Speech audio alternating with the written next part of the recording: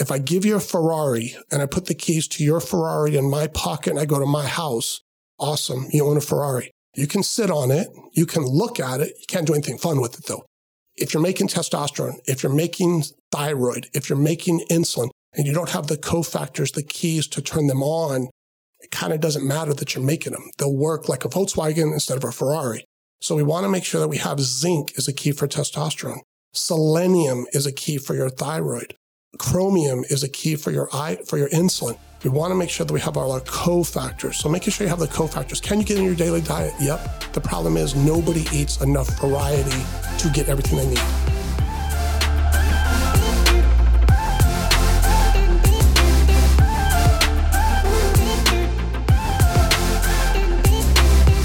Welcome back to Diary of an Empath. So today's episode is going to be a little different from the norm, but I think that this subject is so important and it's something that I personally go through, and it's something that affects me on a daily basis and that I've struggled with over the years. And that is my hormones. I think we all go through hormonal issues, but when do we know if it's hormones versus mental health or versus other things in our lives? So today's guest is a holistic wellness and hormone replacement therapy expert. He is a physician's assistant. Please welcome my next guest, Tim Anderson. Tim, thank you so much for joining me on today's show. Hey, thanks, Chris, for having me. It's a pleasure to be here. So I've known Tim for quite a while. He actually used to be my provider and helped me with so much in my life when it came to my own hormone treatment. And he's no longer my provider, unfortunately, but he is such a wealth of knowledge. So I just wanted to bring him on today's episode so you guys can get the same knowledge that I've gotten, because I know that a lot of listeners out there are probably struggling with some of these issues and may not even realize it. So let's start out with, what are the basic functions of hormones? What do they do? What's their role? What are they? So hormones really control everything. Hormones are produced in various glands throughout our body. They control diet, they control insulin, they control testosterone. They're essentially chemical messengers that are sent throughout our whole body. They are affected by age. I mean, there's so many things that affect hormones. It is so challenging to, give a one sentence answer. They affect everybody, and everybody's stress, lack of sleep, everything affects hormones. And it's amazing if you find somebody and they are low and you treat them, the changes in their lives. It's crazy. And what I find interesting about hormone and the more research that I've done with hormones, especially because I've gone through that myself, is just the roles that they play. And oftentimes, I know in my past, I thought, well, maybe I'm just depressed. Maybe I'm just stressed out. And it's such an interesting correlation sometimes with what stress can do with hormones, what hormones can do with other parts of the body, how they can affect our mental health, how it can mimic different things. So let's maybe start out with stress. When someone is stressed out, or maybe they're going through a life stressor, divorce, moving, military, all these things that can cause all these stressors in our lives, how does that affect hormones? What's the effect of stress on hormones? So what happens with stressors is they affect the hypothalamic pituitary axis. And what happens is your body creates a lot of cortisol, and cortisol is awesome. It's helpful at a certain degree, and it's harmful beyond that certain degree. The problem is you don't ever have an on-off switch for cortisol. And so when you have increased cortisol, it stimulates insulin, it stimulates fatty acids in your liver to be the availability of them for the increased need for the energy, for the fight or flight, for the situation that you're experiencing, for the trauma, for the military action, for injuries, illnesses, anything that you're going through. The problem is once they are overstimulated, then you have issues and you have a disconnect between your endocrine system and your nervous system. And everything is then on all the time, like your skeletal system. Everything is tense. Muscles are tense. You can have headaches. You can have migraines. You can have injuries. Everything's just always tense. Cardiovascularly, you can have increase in blood pressure. You can have heart attacks because your vessels get real tight. In your respiratory system, you have airways that get real tight because they just occlude. So you have increase in your work of breathing. You have rapid breathing. People will have a sensation of panic attacks Now, most people are fine with those, but if you have an underlying medical condition, now all of a sudden you're going to have issues. So what I'm hearing is, so cortisol can be good and it can be bad. Absolutely. So let's say you're in a situation where maybe a car is coming at you, or you're about to get into a fight, or maybe you're in the military and you're deployed and you're in a fight or flight situation. So in those situations, that cortisol is a good thing because it can get you up and it can get you moving. Yes. Right? It gives you the energy. It gives you the mental clarity. It gives you what you need to get through that emergent situation. The problem is if you don't turn it off and you're under constant stress and you're under constant deployment in the military, or if you're diabetic and you're not having your insulin controlled and your blood sugars are high and your body's always under stress. Because remember, stress isn't just internal, it's external stressors too. And so I always like to remind people of that. They're like, oh, well, my job is good. Yeah, but your blood pressure's high. Yeah, but your sugars are out of control. So your cortisol levels are still raging on the inside. The fire is getting hot, hot, hot, and you have to calm that down. So it's that long-term constant cortisol levels that are increased. That is where the danger zone is. That's and what happens when that cortisone level increases? What are the long-term effects of the cortisone levels being increased? Is there long-term effects with diseases? Yeah, absolutely. So what happens is you can get what's called adrenal fatigue. And so cortisol is produced in your adrenal glands. The adrenal glands sit on the top of your kidneys, the real small glands. And when they're stimulated to produce, the problem is over time, you can have burnout, adrenal fatigue, adrenal insufficiency. There's a number of different terms. There's some questions with traditional medical, Western medicine, whether there is a true definition of adrenal fatigue. It's a constellation of symptoms. Essentially, your adrenals aren't functioning enough to give you the energy that you need to get through your day. That's really the long and short definition. So long term, you can have diabetes, you can have strokes, you can have heart attacks, you have neurologic impairment, you can have thyroid issues. I mean, there's a ton of different things that happen when you have cortisol because your body is just in chaos. Your body likes homeostasis. It likes balance. When your cortisol is off, your balance is off. So is the cortisol affecting the adrenals, or is the adrenals affecting the cortisol, or is it just kind of like a loop? So it is a loop, but the adrenals produce the cortisol. And what happens is you have so much cortisol production, or really you are tuning up, you're stepping on the gas. The engine of your adrenals are working so fast, so hard. Over time, they just burn out. And so what happens when they burn out? So what does adrenal fatigue look like? So adrenal fatigue, so essentially the way I relate it to my patients, and, labs are important, but symptoms, all of this is about symptom and symptom resolution. So adrenal fatigue, essentially, if you wake up in the morning and you're fine, you're good, maybe, and I like to use the energy scale of 1 to 10, where 10 is awesome energy, 1 is not so good energy. And you're a 6 or a 7 in the morning. You're okay. You're fine. You can make the day, get up, do what you need to do. But by the afternoon, you're a 2 or a 3. You need a nap. You're depleted. To me, that's adrenal fatigue. I don't even need a lab. I know your body isn't able to support your body through the whole day. And so that's a classic. What's going to happen is you don't have enough energy, enough fuel to get through the day. You run out of gas. So it's so interesting because what I'm hearing is that stressors can be good. Cortisol can be a good thing in short spurts. But when it's like this constant long-term effect and you're constantly having these increases in cortisol amounts, that it can then affect the adrenals. The adrenals can become burned out. And then these effects on the adrenal, it's like a loop. It's like a domino effect. And then it affects everything else in the body. So what about when we age? How does that affect us when we're young? Can we go through a little bit more cortisol increases and some adrenal fatigue when we're younger compared to when we're older? Does that change as we get older? What happens to hormones as we age?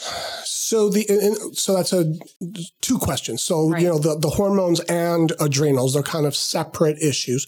So now, they used to look back and we didn't really talk about trauma, young trauma. We didn't talk about, child abuse. We didn't talk about spousal abuse. We didn't talk about, maybe coming from an environment where you were having to have a job as a young kid and go to school, and you were having a lot of stressors early. And, so trauma type of things that have happened. Mm-hmm. There's a lot more studies being looked at and looking at trauma as kind of being impactful on PTSD, depression, anxiety, adrenal fatigue late, because again, those traumas, those events were super stressful. And it's not just one event, it's usually multiple events over time. They can be really small, they can be frequent, they can be big, a couple of big events, loss of a spouse, loss of a family member, car wrecks, anything that causes adrenal fatigue. So now that we're starting to kind of look at some of those things in traditional medicine, in holistic medicine, and we're treating those things early, we're looking at that trauma piece, we're starting to, see some of those reasons why people who are in adrenal fatigue that maybe we wouldn't expect to be. Their jobs aren't so bad. They have great marriages, but maybe they had significant events as a child, significant events as a teenager that just kind of already were depleting them. And then over time, you just get more depleted. And that's really what it is. So yes, as you're younger, you can handle a little bit more, for sure. Absolutely. You recover, you rebound. The problem is, when we're in our 20s, we're in our 30s, we're going out all night, we're getting 2 hours of sleep. Mm-hmm. We're running ourselves at max capacity. And over time, that takes a toll. And so we have to get younger people to realize and take a look at themselves and protect themselves. And that's what this is all about. It's about protecting yourself when you're younger. As we age, everything diminishes. And that sucks. Everything. It does suck. I'm not looking forward to that. Hormones diminish. Cortisol diminishes. Thyroid diminishes. The products that break down our food diminish, everything diminishes. And so this is where you have to really be looking, and you have to take care of yourself, and you have to, be getting good sleep, and you have to get morning sun, and you have to, make sure you're hydrating. Use the word no. I empower my people. Use the word no in your vocabulary. People will abuse you. People will use you and step all over you, and they won't stop until they're done with you. We have to get in front of that. We have to protect ourselves, and that's huge. That is amazing point. So there's a couple of things that you said that really stood out for me. First of all, learning how to say no, because as empaths, and, I'm an empath and I always love to help people. But as I got older, I had to realize okay, nope, I have to keep my boundaries, and I have to know that right now I'm at my limit and I'm to the point where I cannot help you unless I help myself. So having boundaries is it's good to be selfish. I've said on this show before, being selfish is the best gift you can give to others. Because if you're your best self, if you fill your own cup, you can fill the cups of others. But if you're constantly doing for other people, your cup is empty, or your cup is half full, and you can't be your best self, the best mother, the best husband, the best wife, the best friend, or whatever that is. Another thing that you said that really stood out to me, it reminded me when I was in the Marine Corps. And I know some of you listening are still active, or maybe you served as well. And, we suck it up. We deal with it. We go until the mission is done. And I remember being 21, 22, and we would go to a club. It was like 3-for-1 drinks at Alexander's. I remember it'd be on a Thursday night. We'd have a Friday night battalion run, and our battalion commander is like, I know some of you guys are still drunk. I know some of y'all are still coming back fresh from Alexander's. And we would do a 5-6 mile run, still drunk from, just a couple hours before. And then we wouldn't eat lunch until, we wouldn't eat anything until it was lunch or dinner time. And this was like a repetitive thing. And I look back at that. I'm like, how did I do that? How did I function? I could never do that right now. But it almost sounds like the body doesn't quite know when to turn that off. So if you're abusing that for so long and the adrenals are just in like adrenal fatigue and your cortisol levels are constantly stressed, it's almost like, well, how does the body know when to regulate? It doesn't. It loses that ability. That's the problem with the chronic piece of it, is your body forgets to turn itself off. And so this is where we talk about protection. And, when you mentioned that, I tell especially my female patients, I'm like, you cannot be a good mom to your kids. You cannot be a good wife to your husband. You cannot be a good employee to your work. Although I say work, I don't care about work. Your focus needs to be your family, and that is your focus. I said your work was there before you got there. Your work will be there after you leave there. Your work is one of those people you have to use the word no on, because boundaries, you have to create them. And so I tell them, you cannot be the best person you're trying to be to your people unless you're good to yourself. Absolutely. And so that's something that I impart upon them. And I tell my patients all the time, yeah, I do a lab review. Yeah, I prescribe medications, things like that. Half of what I do, honestly, is life coachy stuff with my people. I'm a taskmaster. Right. I keep them on task. I ask about your diet. You remember when we've had conversations? Yeah. You kept me on it. How's your diet? How's your sex life? How's your sleep? How's your sleep? Are you saying no? What's happening? Lack of sex life every time, but because if you're not, I don't want to be the traditional person where you just come rolling in and we look at some labs. Mm-hmm. Nothing's changed. You don't feel any different. Okay, cool. Let me run your insurance card and I'll see you in 6 months. That's not the purpose. We're different. We practice different. We want our patients are different. The things that I've heard over I've been a PA for 18 years, but I've been doing this field for about the last 8. It's amazing the changes that happen in people when they buy in, mm-hmm. the changes that happen. And I noticed a difference between Eastern traditional medicine and Western medicine. And it really is a difference. And I really don't even know how to verbalize or conceptualize what those differences are, but it just feels like we're behind when it comes to how we treat patients. Because even let's just even look at the thyroid. When we look at thyroid, somebody can be, really feeling just like total shit and their labs are normal, but they're not optimal. So I know for me, I've had thyroid issues for years and I would always be in the normal range. But I felt like crap. And in the moment that I started the thyroid medications that I needed, I felt so much better. And so it's almost like we just put everybody on a scale. Well, if you're between this number and this number, there's nothing wrong with your thyroid. But yet that's what they do. We're humans and everything is subjective. They don't look at symptomology. So what are your thoughts on that? And I really want to go into detail about the thyroid. So I was that person. Mm-hmm. For the first 10 years, I practiced traditional medicine. What you just said about the normals, that was what I did. That was what I was taught. Everybody's in a normal range, and that's where they're supposed to be. And if they're in that range, you don't touch anything, be it thyroid, be it testosterone. Again, I don't care what it is so much. If they're in the normal range, they're in the normal range, and they're good. Well, my patients, I'd put them on thyroid medication, T4. We'll talk about the meds and treatment options in a second. I put them on T4 medications, and they're like, I don't feel any better. Well, your numbers look better, but I don't feel better. Okay, here's an antidepressant. Mm-hmm. I was that guy. Well, then I went to Western medicine, or I went to holistic. I went to hormone replacement. I got trained by some experts. I happened to be connected with some really, really smart people when I got into this field. And I learned, oh, wait a minute. It's not about the numbers. It's about the symptoms. And you better start talking about the symptoms, kind of numbers be damned, sort of. And so that's what I started doing. And what's going on? Again, purpose of thyroid, energy, metabolism, less cloudy, foggy thinking, better hot, cold intolerance, better hair, skin, and nails, activates testosterone, less depression. I've had so many patients who have been just like you, who their numbers are normal, 2.2 to 4.4, 4.6, again, different labs, different ranges. Well, 10th to 90th percentile is considered normal. Well, that's not normal. What's normal is whatever level you are at, where do you feel good? If you're at 3.2 and you tell me, I feel awesome, energy is awesome, mental clarity awesome, everything's awesome. All right, cool. You're 3.2, your body's happy. Why am I going to change your thyroid? If you're 3.2 and you're telling me, I have hot, cold intolerance, I'm fat, my skin sucks, my energy sucks.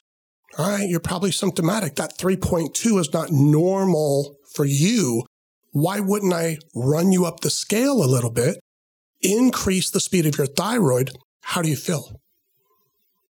Well, I know I feel better because I dealt with that exact issue was being in the normal range. And it wasn't until I'm like, I can't deal with this anymore. I need some other help. I can't deal with the physicians that I'm currently dealing with because I feel like they're not doing anything. They're not understanding me. I know there's something wrong with me. And then when we started looking at the symptomology of what I was going through and the symptoms and even, okay, well, how are your stressors doing? How is your adrenals doing? How are they supporting the thyroid? So for those that are listening that maybe don't understand the function of the thyroid, what is the role of the thyroid? What does it control? What does it do? So the thyroid is really your master gland. I mean, it sits at the base of the neck. It's a butterfly-shaped gland, and you can have too low a thyroid, hypothyroidism, or you can have hyperthyroidism.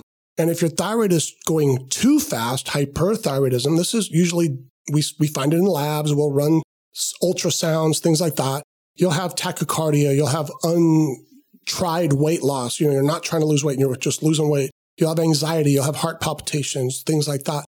And usually you go to endocrinology. There's medications they can give you. Sometimes they have to do a radioactive iodine to kind of make part of your thyroid slow down. But we make sure there's no non-cancerous nodules. Again, we look for things like that. Hypothyroidism, that's more common. Everybody talks about it being in women. Men absolutely have low thyroid.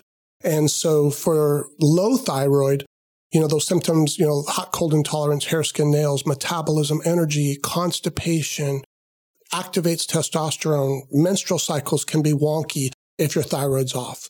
And so the thyroid, what happens is the brain sends a signal to the thyroid that wants it to produce T4. It's a medication. It's an inactive form of thyroid. The T4 has to convert to T3. Now, a lot of females are put on levothyroxine. They're put on Synthroid, medications like that. Those are real common medications. Prescription traditional medications, CVS, Walgreens, wherever you go. And the problem is if those don't convert to T3, you can't feel better because T4 is an inactive form of thyroid. And that's what was happening with you. Yes. And so that T4 to T3 is degraded by toxins. It's degraded by age. It's a genetic predisposition. Maybe your genes never worked well. Maybe you don't have enough iodine in your system. It's a cofactor to turn that on. Maybe you don't have enough selenium. It's another cofactor to turn on that T4 to T3 conversion. If you don't convert to T3, it does not matter what dose I put you on. So what happened, or what I did my first 10 years, I put them on levothyroxine. I'd see you back in 6 weeks, 8 weeks, 12 weeks, whatever, get another set of labs, and your TSH would be lower, your T4 would be better, and I'd be like, oh, your numbers are great. How do you feel? Like crap still. Nothing's changed. And I'd be like, okay, here's an antidepressant. Well, then I went to the quote unquote dark side because all my friends who did traditional medicine are like, you're going to do hormones? They're like, you're crazy. That stuff's not going to last. You'll be back in traditional medicine. I've seen so much better, different improvement outcomes in my patients over the last 8 years than I have in the first 10 years. It is absolutely crazy. And it's all because I'm looking at symptoms now and I'm not looking at numbers. Quality of life is better. Quality. And I went through that same situation where I wasn't converting my T4 to T3. And why is it that so many providers are hesitant to prescribe what we would call what T3 is, Cytomel, I think is the name brand of it. Why are so many providers so scared to prescribe active T3? Is there a reason why? I feel like it's like a fight. You have like the East against the West, like, no, we're going to do this. And the East is like, no, we're not going to do this. Why is there such a difference of opinion or theories or, what is it? Because I would think if the symptoms are improved and the labs are there, then the data would show itself. So what's the problem? So it's training. When I was trained, that's exactly what I was trained. I was trained to look at the numbers and I was told T3 is evil, essentially, and T3 is only touched by endocrinology, period, end of discussion. Do not touch T3. If you do, you're going to hurt the heart. And so I didn't. And if somebody had thyroid issues and they weren't converting, I sent everybody to endocrinology. When I came and started doing hormones and actually went to conferences and I was trained and I saw, oh, you can look at it. And it doesn't have to necessarily be Cytomel. There is a combination medication called NP thyroid. Armour thyroid's another one, although it's my less favorite. Those are combination T4, T3 medications. So somebody can take kind of both sides of that in one, where levothyroxine, if you're on levothyroxine, you're doing well on it, I will just add Cytomel to you. And it's a titration. It's how much do you need to feel better? I have people that feel better on one tab. It's a 5 microgram. They'll take one in the morning with their levothyroxine. Energy's on point. They're amazing. Everything's killing it. They don't change. Mm-hmm. I have people that need more than that. Again, I give you a couple, 2, 3, then we have a conversation. How do you feel? Do you have any side effects? Nope. Okay. Anything better? Maybe a little bit better. I'm still not where I want to be. Then maybe we run you up a little higher. Now, one of the things I will caution anybody who's on thyroid, and I find this all the time with my patients, nobody in traditional medicine talks about magnesium and the importance of magnesium in thyroid. Thyroid is imperative to be used with, magnesium is imperative to use with thyroid. And so what happens is magnesium is used in every cell process, and everyone's borderline deficient. Magnesium helps with anxiety, stress, sleep, vascular stability, smooth muscle relaxation, helps with cardiac rhythms, helps with nerve conduction, helps your bowels. You cannot hurt yourself on magnesium. If you take too much magnesium, your bowels will get too loose. That's your side effect. You'll know. And you'll know. That's it. And I tell my patients, I run you up until you're almost too loose and then back up one tab. But if you don't take magnesium with thyroid and you become magnesium deficient, because remember, what is thyroid doing? It's turning your system on. It's turning your cells to function and work. And since magnesium is used in every cell process, if you become deficient, you're going to get anxiety, heart palpitations, jitteriness. Now, usually what all my patients will come like, oh, doc, I'm having, some anxiety. I'm having some heart palpitations. My first question, where's your magnesium at? Oh, I ran out a couple of weeks ago. How'd you feel a couple of weeks ago? I felt awesome. Get your magnesium back on. And usually they'll call me a couple of days. That's exactly what it was. And so again, you just know what, you can't hurt yourself. Yes. Can you get your thyroid too high? Absolutely. That's why I put roadblocks on you. I put measurements. Yes, we draw blood work. We draw labs. This is not done blindly. This is about safety. And this is all about safety. But it's about getting you to feel better. And everybody needs a different dose to feel better. It's very subjective. And I know for me, magnesium was a must. And I'm still always having issues with keeping on point with my magnesium. But I can say that when I take my magnesium, I always feel better. I always have better bowel movements. I always have more energy. And most of us are magnesium deficient anyway. So It's something that you should be taking, and you can get it over the counter. But if you are having diarrhea or you can't make it to the bathroom or you're running to the bathroom, definitely cut back is what I'm hearing. You don't want to take too much of it. And it's using the right type. Magnesium glycinate or magnesium oxalate is the brand that I like. Everybody runs for magnesium citrate, and that's the brand that most people hear about. Magnesium citrate is what brand that everybody goes and gets when they have constipation. The problem is when you take magnesium citrate, you can never increase the dose enough to get the other things that I'm looking for, the anxiety, the stress, the vascular stability, all those other good pieces. You can never get the dose high enough to affect those before your bowels get too loose.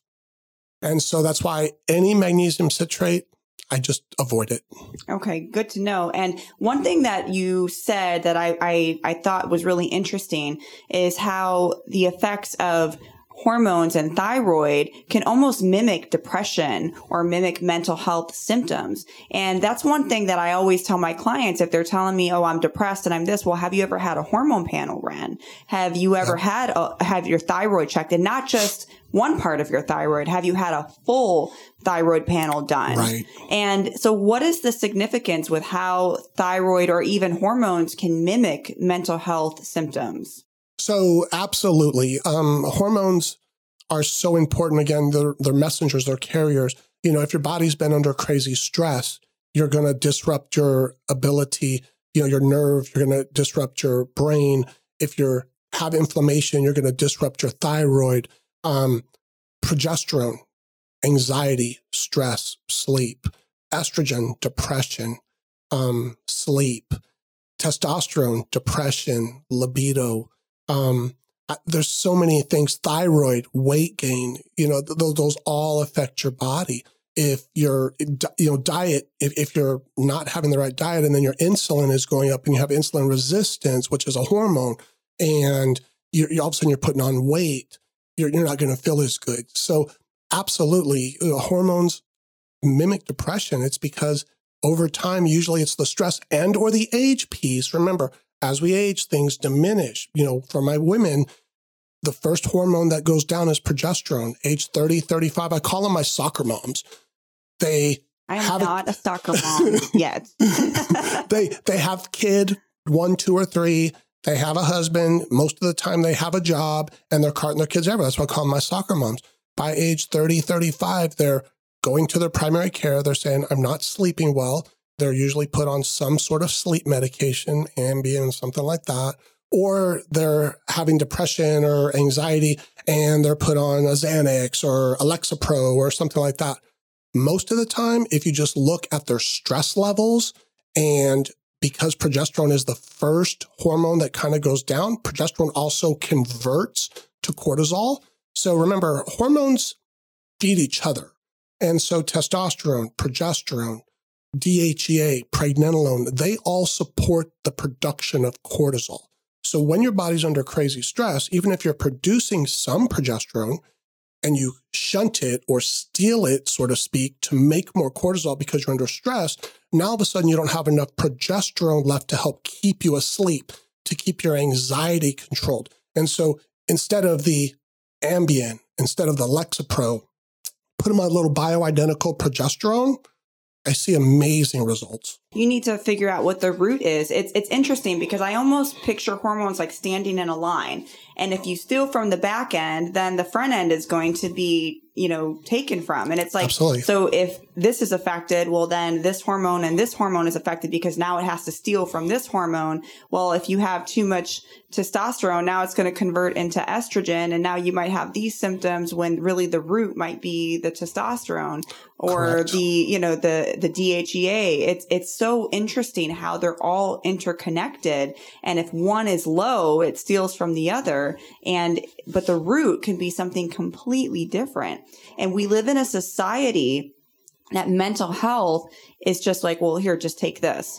Yeah. And I know the VA has come a long way. I'm not going to, I'm not talking bad about the VA, but as a veteran, I have just as a patient, as someone who has gone through the military and somebody who has gotten seen with the VA, they have made tremendous progress with, instead of just feeding medication, they're looking at more holistic approaches. Yes. However, I think as a society and the way that we treat mental health, we're still not there yet because it's very few mental health providers. And I can say as a mental health provider, we didn't talk about hormones in school. And I'm shocked that we didn't, because the more that I learn about this and the more that I see that it can actually be hormones that are affecting mental health symptoms, I'm surprised that as a mental health provider, this was not part of my curriculum. I'm not a doctor, but I am a provider who diagnoses. I am a provider who treats. I am a provider who does psychotherapy. So if I'm doing these and I'm recommending medications to the psychiatrist, or if I'm recommending treatment to whomever, why aren't we educated on the effects of hormones and how it can mimic mental health symptoms? I don't understand that. And that's a great question. I think that the curriculum is picking up speed in that direction. I went to PA school 18 years ago. We didn't really learn a lot about that either, about hormones and depression, and, give the medication. You also have to remember some of the Western medicine. What's the purpose of Western medicine? Western medicine isn't or can be accused of not necessarily being there to make you better. If Western medicine makes you better and they don't have you on a medication, you don't show up to the clinic. You don't use the copay. You don't use pharmacy. You don't get a test. You don't get a procedure. And they don't make money. In my opinion, Western medicine is a house of cards. It falls in on itself if you're not accessing the system. What I do is I try and get you off that. I have people who come off blood pressure meds. I have people who come off Ambien. I have people who come off, not everyone, I have people who come off anti-anxiety medications, antidepressants. They lower their diabetic medications. I mean, it's amazing. Now, Is it everybody? No, absolutely. It's not everybody. But if you buy in and you work the whole program, more times than not, we're going to be able to at least take things down. And so remember, the goal is to make you healthy. It's the preventative piece. I'm trying to get in front of potential things in the future. Just because you're genetically predisposed to something doesn't mean that it has to activate. If we're acidic, our bodies are acidic. Acidity is more predisposed to cancers, injuries, illness, inflammation, osteoporosis, pain. If I can make you non-acidic and keep you more alkaline, do you necessarily turn those genes on? Not necessarily. And I remember we have this conversation and I was like, acidic? What is that? And when I started peeing on acidic sticks, I'm like, wow, I'm very acidic. I had no idea what this meant. This opened up a whole new world for me to really understand how important hormones are and how they affect us. So let's talk about sex, because I know that there are a lot of people listening right now who are young, who have a low sex drive, who maybe are older and have a low sex drive, men and women. What does that mean when it comes to hormones? How do hormones affect sex in both men and women? So let me kind of start with the brain. So picture a map of the United States. Put a pin, a single straight pin in Dallas, Texas. So the straight pin in Dallas, Texas, that's sex for a female. The rest of the U.S. map, that's their family, that's their laundry being done, that's the kids are at home, that's the car payment's been made, that's the house is picked up, that's everything else. And so sex is a very low part of a female's brain. And so unless everything else is in order, they're going to be off. And so men have to really pay attention to that. And a lot of men, so now let's turn that around. What's the men's brain? Okay, put a straight pin again in Dallas, Texas. Now, Dallas, Texas is the man's part of the brain that's looking at the organization, that's looking at, are the kids at home? Are the bills paid? The rest of the U.S., that's sex for men. And so our brains are totally wired differently. Very differently. And so again, I think that's a very important fact to remember is no, not everybody is on the same wavelength, the same amounts. And so hormones are huge. And one of the bigger hormones, at least for both men and women, is testosterone. Now, everybody knows testosterone is important for energy and libido, sex drive. The problem is it's not just energy and libido. It's focus, it's drive, it's motivation, it's memory, it's less emotional up, down, it's lean muscle mass, it's better sleep, it's anabolic. If you lift anything, you get stronger. Your insulin works better. My diabetics, type 1s and types 2s, I tell them when they start testosterone, I tell them, you have to check your sugars regularly. And a lot of them end up turning their meds down because insulin is more sensitive. And it's absolutely true. And most of them are like, no, this can't be true. Absolutely true. It's monotherapy for depression. It can help with stronger bones. It's anti-inflammatory. So yes, the energy and the libido piece are huge, important. The day-to-day functional basis, the rest of that stuff I talked about, to me, that's so much more important on a day-to-day functional basis.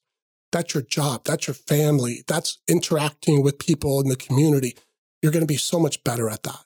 So for those that are listening, maybe right now, let's say for my women listeners who are struggling with a low sex drive, I think a lot of us have this interpretation that testosterone is only for men, but testosterone is also for women. So Absolutely. How does testosterone affect women? Do we need it to have a good sex drive? Can testosterone improve our sex life? Absolutely. And for me, it's to me, it's very hilarious. Patients will come see me. They've been to their OB-GYN, they've been to their family practice, and they're like, my libido sucks. I'm having difficulty with orgasms. I'm having vaginal dryness, and I think my testosterone is low. And they told me it's okay. You're just getting older. That's normal for a female. That makes me absolutely crazy because it's not. It's not normal. You have to look at the numbers. You have to get data, but we don't treat numbers. We treat symptoms. there's a range where I want people, but it's not just the total testosterone. There's a hormone called sex hormone binding globulin. It's a protein that floats around in the blood. And unless your provider is checking that, you're not really going to know how much of your body's testosterone is free or bound. The bound testosterone is invisible. It doesn't really do anything for you or to you. Think of it as a passenger in a car, just kind of hanging out, not really doing anything. Free testosterone, that's your worker. That's what really helps you with the orgasms, with the libido, with the brain piece, just desire piece, can help with vaginal dryness. So absolutely, testosterone is important in women. And I see women's lives change because we're willing to look at that. And we know that it's important, so we treat it. I know for me, and just sharing a little bit of my personal story, I was in the bodybuilding industry. Not, it's something I did on the side. I've talked about this on previous episodes. I have been into fitness for years and years, but I did it professionally in terms of like competing for shows for a long time. And my adrenals and my hormones were just completely tanked. I think I had a 1 or a 2 for testosterone. And that's when I connected with you shortly after. And I started testosterone injections. And I want to, and Tim can touch base on this, but there's a difference between taking testosterone in the gym, getting it from Chad, who got it from China, versus when it's prescribed to you because you're deficient. Big difference here. So we're talking about from a prescribed doctor because you're deficient or because your doctor thinks it's in your best interest for your treatment plan. So for me, I remember I started with injections, and what would probably be normal for someone else because it was a very low dose, I just didn't metabolize it. And my numbers were through the roof. And then you ask, well, how do you feel? Well, I feel good, but I'm bloated. I'm carrying a lot of water. My voice is getting crackly and my sex drive is through the roof. I did not have a partner at the time, but I remember I'm like, I got to go take care of this at least 2-3 times a day because it was so, I'm like, is this how men feel? I understand what it feels like to be a man for the first time, because if this is how it is, no wonder why y'all are always just going crazy, because it was bad. And I know we were like, we're going to stop and we're going to try a cream, and the cream has worked wonderfully for years, but I just didn't metabolize it. But wow, it really affected me in so many ways to go from having 0 testosterone to being through the roof. Yep. And that's why we have different delivery for different people. With you, you're a slower metabolizer. That's it. You can think of it just like a pain pill. If I gave you one pain pill and all of a sudden you're just knocked out for the whole day, you metabolize it very slowly. That level goes up higher. You're affected by it. Where if I might need 2 pain pills and I do nothing, I can still go drive a car. Nothing happens to me. I'm a faster metabolizer. It's the same thing with hormones and hormone replacement therapy. This is why it's so individualized. There is no cookie cutter. There is no one dose fits all. There's different delivery systems. There's the creams you have to apply daily. So there's limitations on everything. There's pluses, there's minuses. And the creams, for example, they're a daily application. I usually tell my girls and my guys, put it in the suprapubic region, just 1 to 4 pumps, and you just apply it. I have one patient recently who called me and says, hey, can I turn my dose down? I'm having X-rated dreams. Wow. I was like, okay, sure. And so, but it was too much for her. Okay. I have one patient who called me. She's like, my husband's a construction worker, and I'm, hey, what job site are you at? I'm coming over.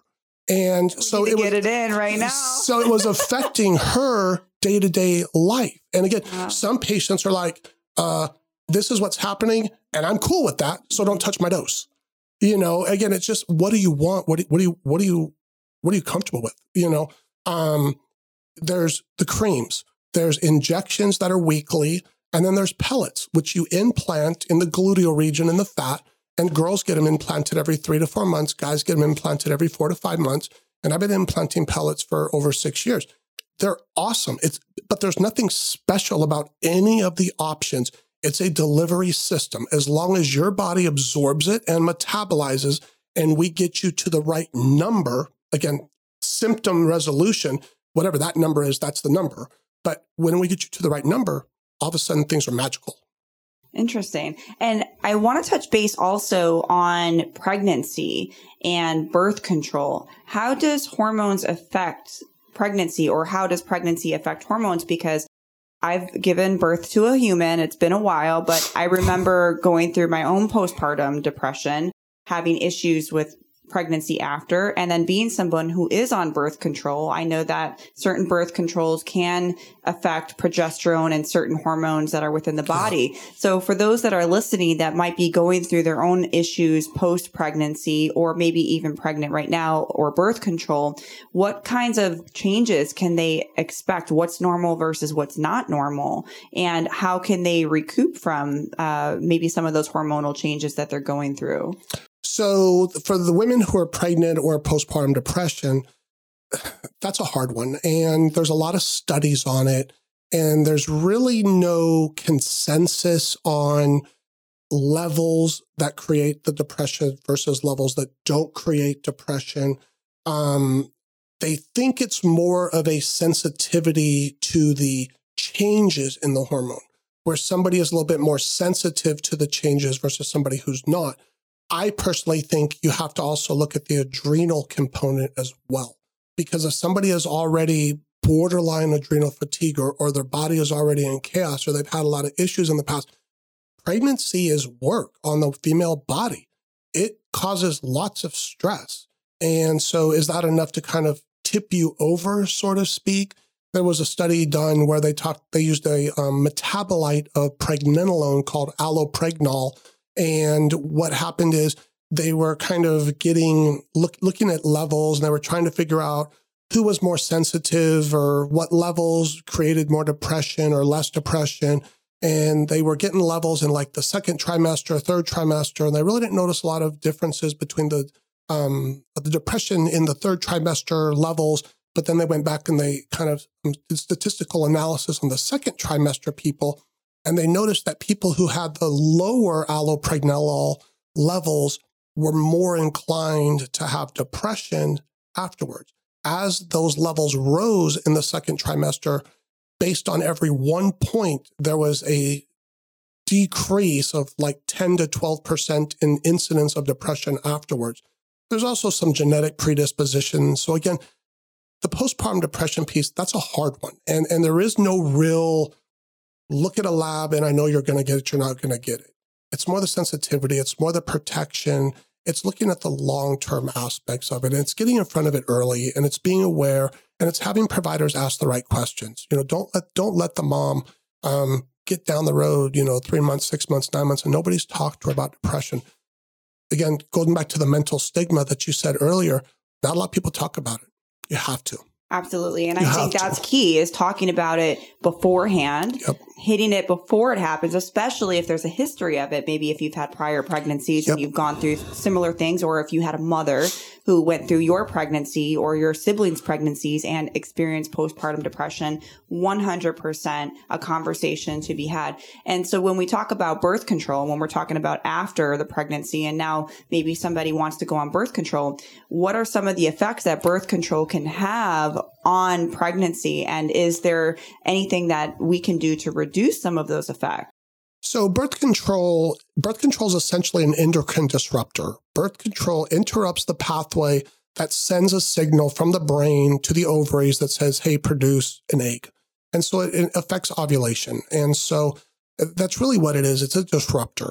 And the problem is if they use synthetic estrogens, they use progestins, so they're not progesterone.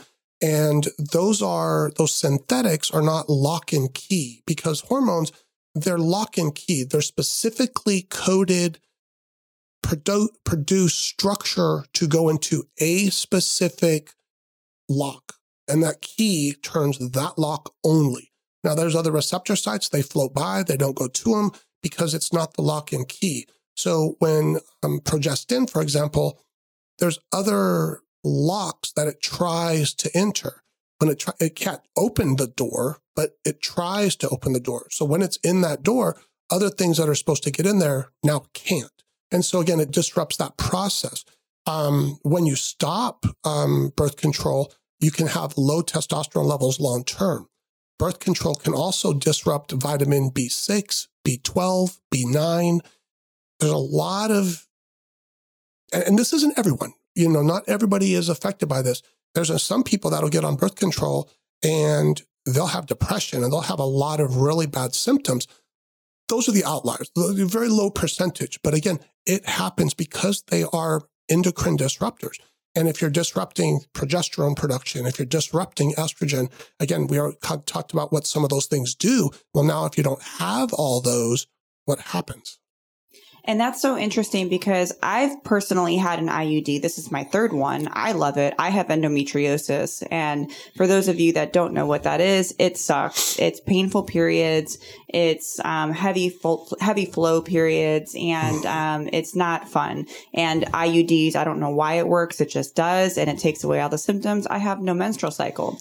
But I have also heard women who have had menstrual cycles, they've had IUDs who go through these periods of depression and have had all these terrible experiences with hormones or progesterone or whatever they say that they think that it is. Do IUDs affect hormones more than a traditional birth control? Less. They affect less. There's the one that I like. So I like IUDs better because they're less disruptors. There are IUDs that have progesterone on them. But there's one that's a copper IUD called Paragard, and it actually is good for 10 years. And so again, that's going to be the one that probably disrupts your system the least. But again, this would go back to the individual person. They're having these heavy periods, they're having these PMSy type of symptoms. Where's their hormones? Are they having a premature decrease in their progesterone? Is their thyroid functioning properly? Again, this is where they're putting the blame potentially on the IUD, potentially on the birth control. But where's your thyroid? Are you at optimal levels? Again, it all goes back because they affect everything. And so it's real hard. You have to not get drawn off sides and get focused and it has to be the birth control. Why does it have to be the birth control? Because we're not checking everything else. Right. We'll prescribe birth control, but yet we're not doing 6-month labs to make sure everything else is functioning properly. Correct. Yeah. So what about exercise? Because for those that are maybe athletes or competitors, or maybe they're in the bodybuilding industry or do excessive exercise because maybe they're training for something or training for a show, what is normal and what can we expect? How do the hormones react to maybe excessive exercise or someone who's an athlete versus someone who's Joe Schmo who maybe only exercises once or twice a week? So exercise, is it important? Absolutely. Can you hurt yourself with exercise? Absolutely. It's a balance, and it all goes back to your cortisol levels. What happens when you exercise? You're stressing your body. When you stress your body, what happens? You produce cortisol, like we talked earlier. If your body is already not functioning well, then what'll happen is you have lots of stress. You're working 50 hours a week. You have 3 kids. You're already at wit's end, and then you're going to go to HIIT class, or you're going to go to Orange Theory, or you're going to go run a marathon or a half marathon. Your body is going to be under crazy stress. And so you deplete your battery. Because remember, at night, you recharge your battery. Think of it as your cortisol level, sort of. And your battery should be 100% in the morning. If your battery doesn't have enough fuel, enough energy to get you through the day, your afternoons are going to be a struggle. So I tell my patients, I don't necessarily care so much how much exercise you're doing. How does your body tolerate that level of exercise, whatever you're doing? If you're exercising 3 times a week for an hour a day and you feel a little bit tired, you're like, oh man, I'm a little sore. I felt like I exercised. I can get through the day. Everything's good. Awesome. You can tolerate, an hour 3 times a week. Great. If you're doing an hour 3 times a week and after you exercise on those 3 days, you're on the couch, you need a nap, you can't function, you can't go to work, I'm going to tell you, you're doing more than your body can handle. So I will walk your exercise back. Maybe we go to 30 minutes 3 times a day. Maybe depending on your level of fatigue or level of depletion in the afternoon, I may take you away from exercise. I may say you can walk, You can keep your heart rate under 100. You can do some yoga. You can do some Pilates, and that's it. Maybe in 4 weeks, 6 weeks, 8 weeks, once we have your energy stable through the day and you're able to function again, maybe I give you back a couple days at 30 minutes. Again, after a couple weeks or a couple of sessions, how do you tolerate it? Are you back on the couch again? If so, your body's not ready. Don't do it. Yes, exercise is good. Too much exercise is bad. Where is that line? That's the individuality of it. And again, looking at what your baseline cortisol levels are, what your stressors are, how much work, how much sleep, what's your diet. That's the challenging part. There is no one answer that fits all. And so I know that's not a great answer, but you have to look at yourself and you how do you tolerate, how do you function after it?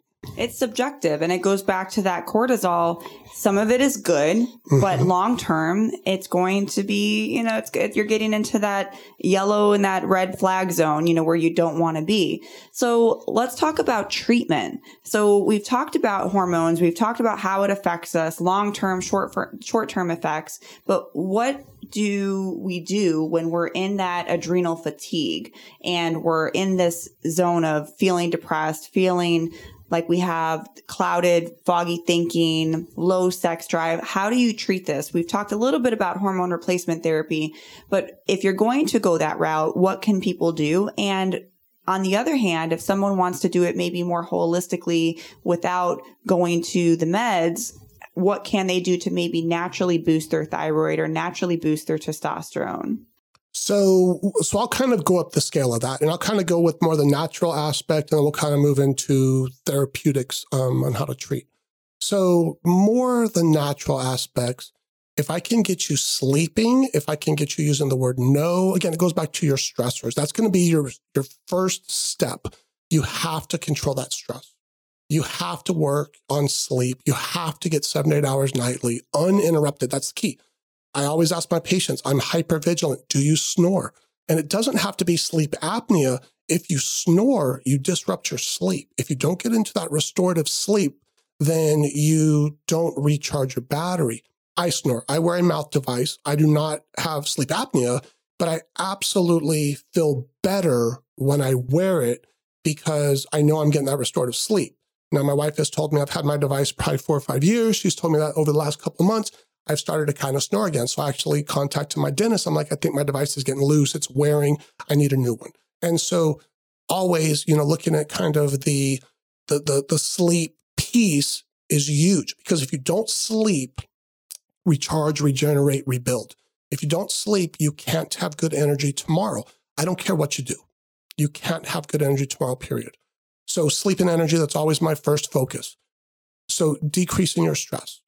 A good quality multivitamin. If I give you a Ferrari and I put the keys to your Ferrari in my pocket and I go to my house, awesome, you own a Ferrari. You can sit on it. You can look at it. Can't do anything fun with it though. If you're making testosterone, if you're making thyroid, if you're making insulin, and you don't have the cofactors, the keys to turn them on, kind of doesn't matter that you're making them. They'll work like a Volkswagen instead of a Ferrari. So we want to make sure that we have zinc is a key for testosterone. Selenium is a key for your thyroid. Chromium is a key for your insulin. We want to make sure that we have all our cofactors. So making sure you have the cofactors. Can you get in your daily diet? Yep. The problem is nobody eats enough variety to get everything they need. This is where a good quality multivitamin that doesn't have magnesium stearate in it, that's a key. Magnesium stearate it's essentially a commercial product that manufacturers put on the outside of the pills to make them slide through the machine so they don't stick. The problem is that magnesium stearate decreases the absorption of what's in the capsule by your body by 40 to 60%. And so you want to make sure that you have a product that is non-magnesium stearate. You want to make sure that you're having a high protein, low carb diet, keeping your carbohydrates low. When you have too much carbs in your diet, you're going to have insulin. You're going to have sugar spikes. As those sugars kind of come down in an hour or two, you're going to have cravings. You're going to want to eat more. You want to make sure you're hydrating 100 to 120 ounces of water a day. You want to put lemon in there to make you more alkaline, like we talked about. You want to put some pink Himalayan salt in there. Pink Himalayan salt is metals and minerals to support your adrenals. Also acts as a natural detoxer. Again, you want to make sure you're supporting yourself. Potentially DHEA, pregnenolone, adaptogens for your adrenals, maybe. Just be careful with those, trying to do them on your own, because you want to make sure you're picking the right ones and you're picking the right doses. And if you have someone who can help you, you're going to have better results, faster results. Remember, your adrenals didn't get broke in 3 weeks, 6 weeks, 9 months. Your adrenals, this is 5, 10, 15, 20, 30, depending on your age, 40, 50, 60 years. This is long-term stress, external, internal. It's going to take a minute to fix them. And so you have to be patient. You have to buy in. You have to decrease your exercise if you're depleted in the afternoon. You have to look at that long-term aspect. And then as far as treatment goes, there's a lot of options for treatments. For testosterone, there's creams, there's injections, there's pellets. For progesterone, there's oral is the best, caps.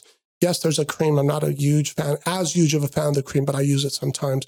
And then there's estrogens. Estrogen, a patch, a gel, or a pellet, never oral estrogen ever. I still see a lot of people on oral estrogen, and it makes me crazy because oral estrogen goes to the liver and creates something called estrone. And we have 3 different types of estrogens in our body. And estrone is implicated in blood clots, cancer, strokes, heart disease. Why do you want more estrone in your system? So again, we want to do things that reduce potential risk. That's what we're looking at. Looking at the thyroid, looking for optimal numbers. Again, yes, everything is done via lab values. We draw blood and we do a comprehensive history and where you at. But again, it doesn't start with the numbers. I take the numbers, I put them upside down on a desk when we first meet. What are your symptoms? How do you feel? Why are you here? What's off, wrong, or different that you're trying to change? And that's where it starts. And what it allows me to do is it allows me to put a context to those numbers. If your energy is a 10, your libido is a 10, I don't care that your testosterone is 7. You don't have symptoms. Why do I care? If you're 7 and your libido is a 2 and your energy is a 2 and gym sucks and your memory sucks and your sleep sucks, all right, I'm going to argue that 7 probably isn't optimal for you. What number do you need? I have a few girls that are running the 400 range on their testosterone. If any of my providers who I know in Western medicine saw that, they'd lose their minds. The problem is they have a very, very high binding protein. And so that 400, most of it's bound and invisible. And if it's bound and invisible, and she's like, do not touch my number. I feel amazing. I don't care that I'm 400. She doesn't have any side effect symptoms, and she feels amazing. All right, why am I going to change her?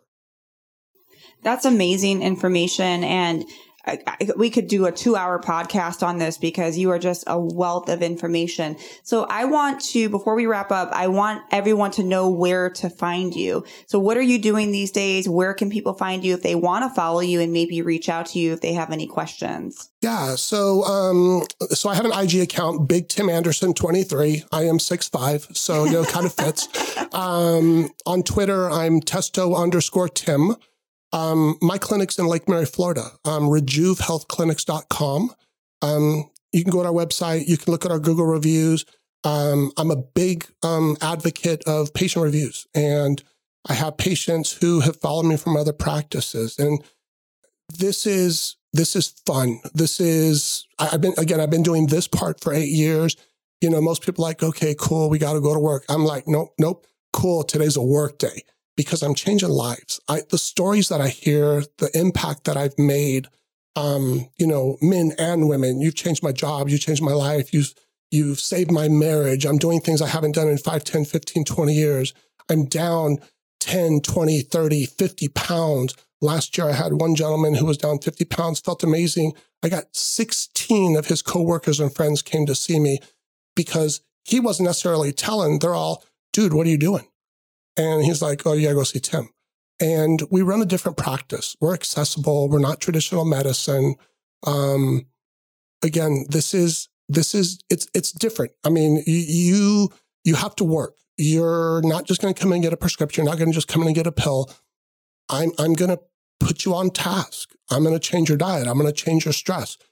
There are things that I'm going to request of you because if you just do what I want you to do, you'll feel better, but you're not going to see the results you want. And I know I can speak for that because I've worked with you in terms of you being my provider before, and you are just a wealth of knowledge, and you can tell that you love what you do. So everyone definitely go follow Tim. If you have any questions, reach out to him. Tim, thank you so much for being on the show. It's such an honor. I'm so humbled. It's such great information. I know there's people listening right now that are going to be like, I need to go run and go get a hormone panel done today. So absolutely. Again, thank you so much. And if you enjoyed this episode, please rate and review, share it with anyone who you think will benefit from listening or watching this episode. And until next time, see you on the next episode of Diary of an Empath.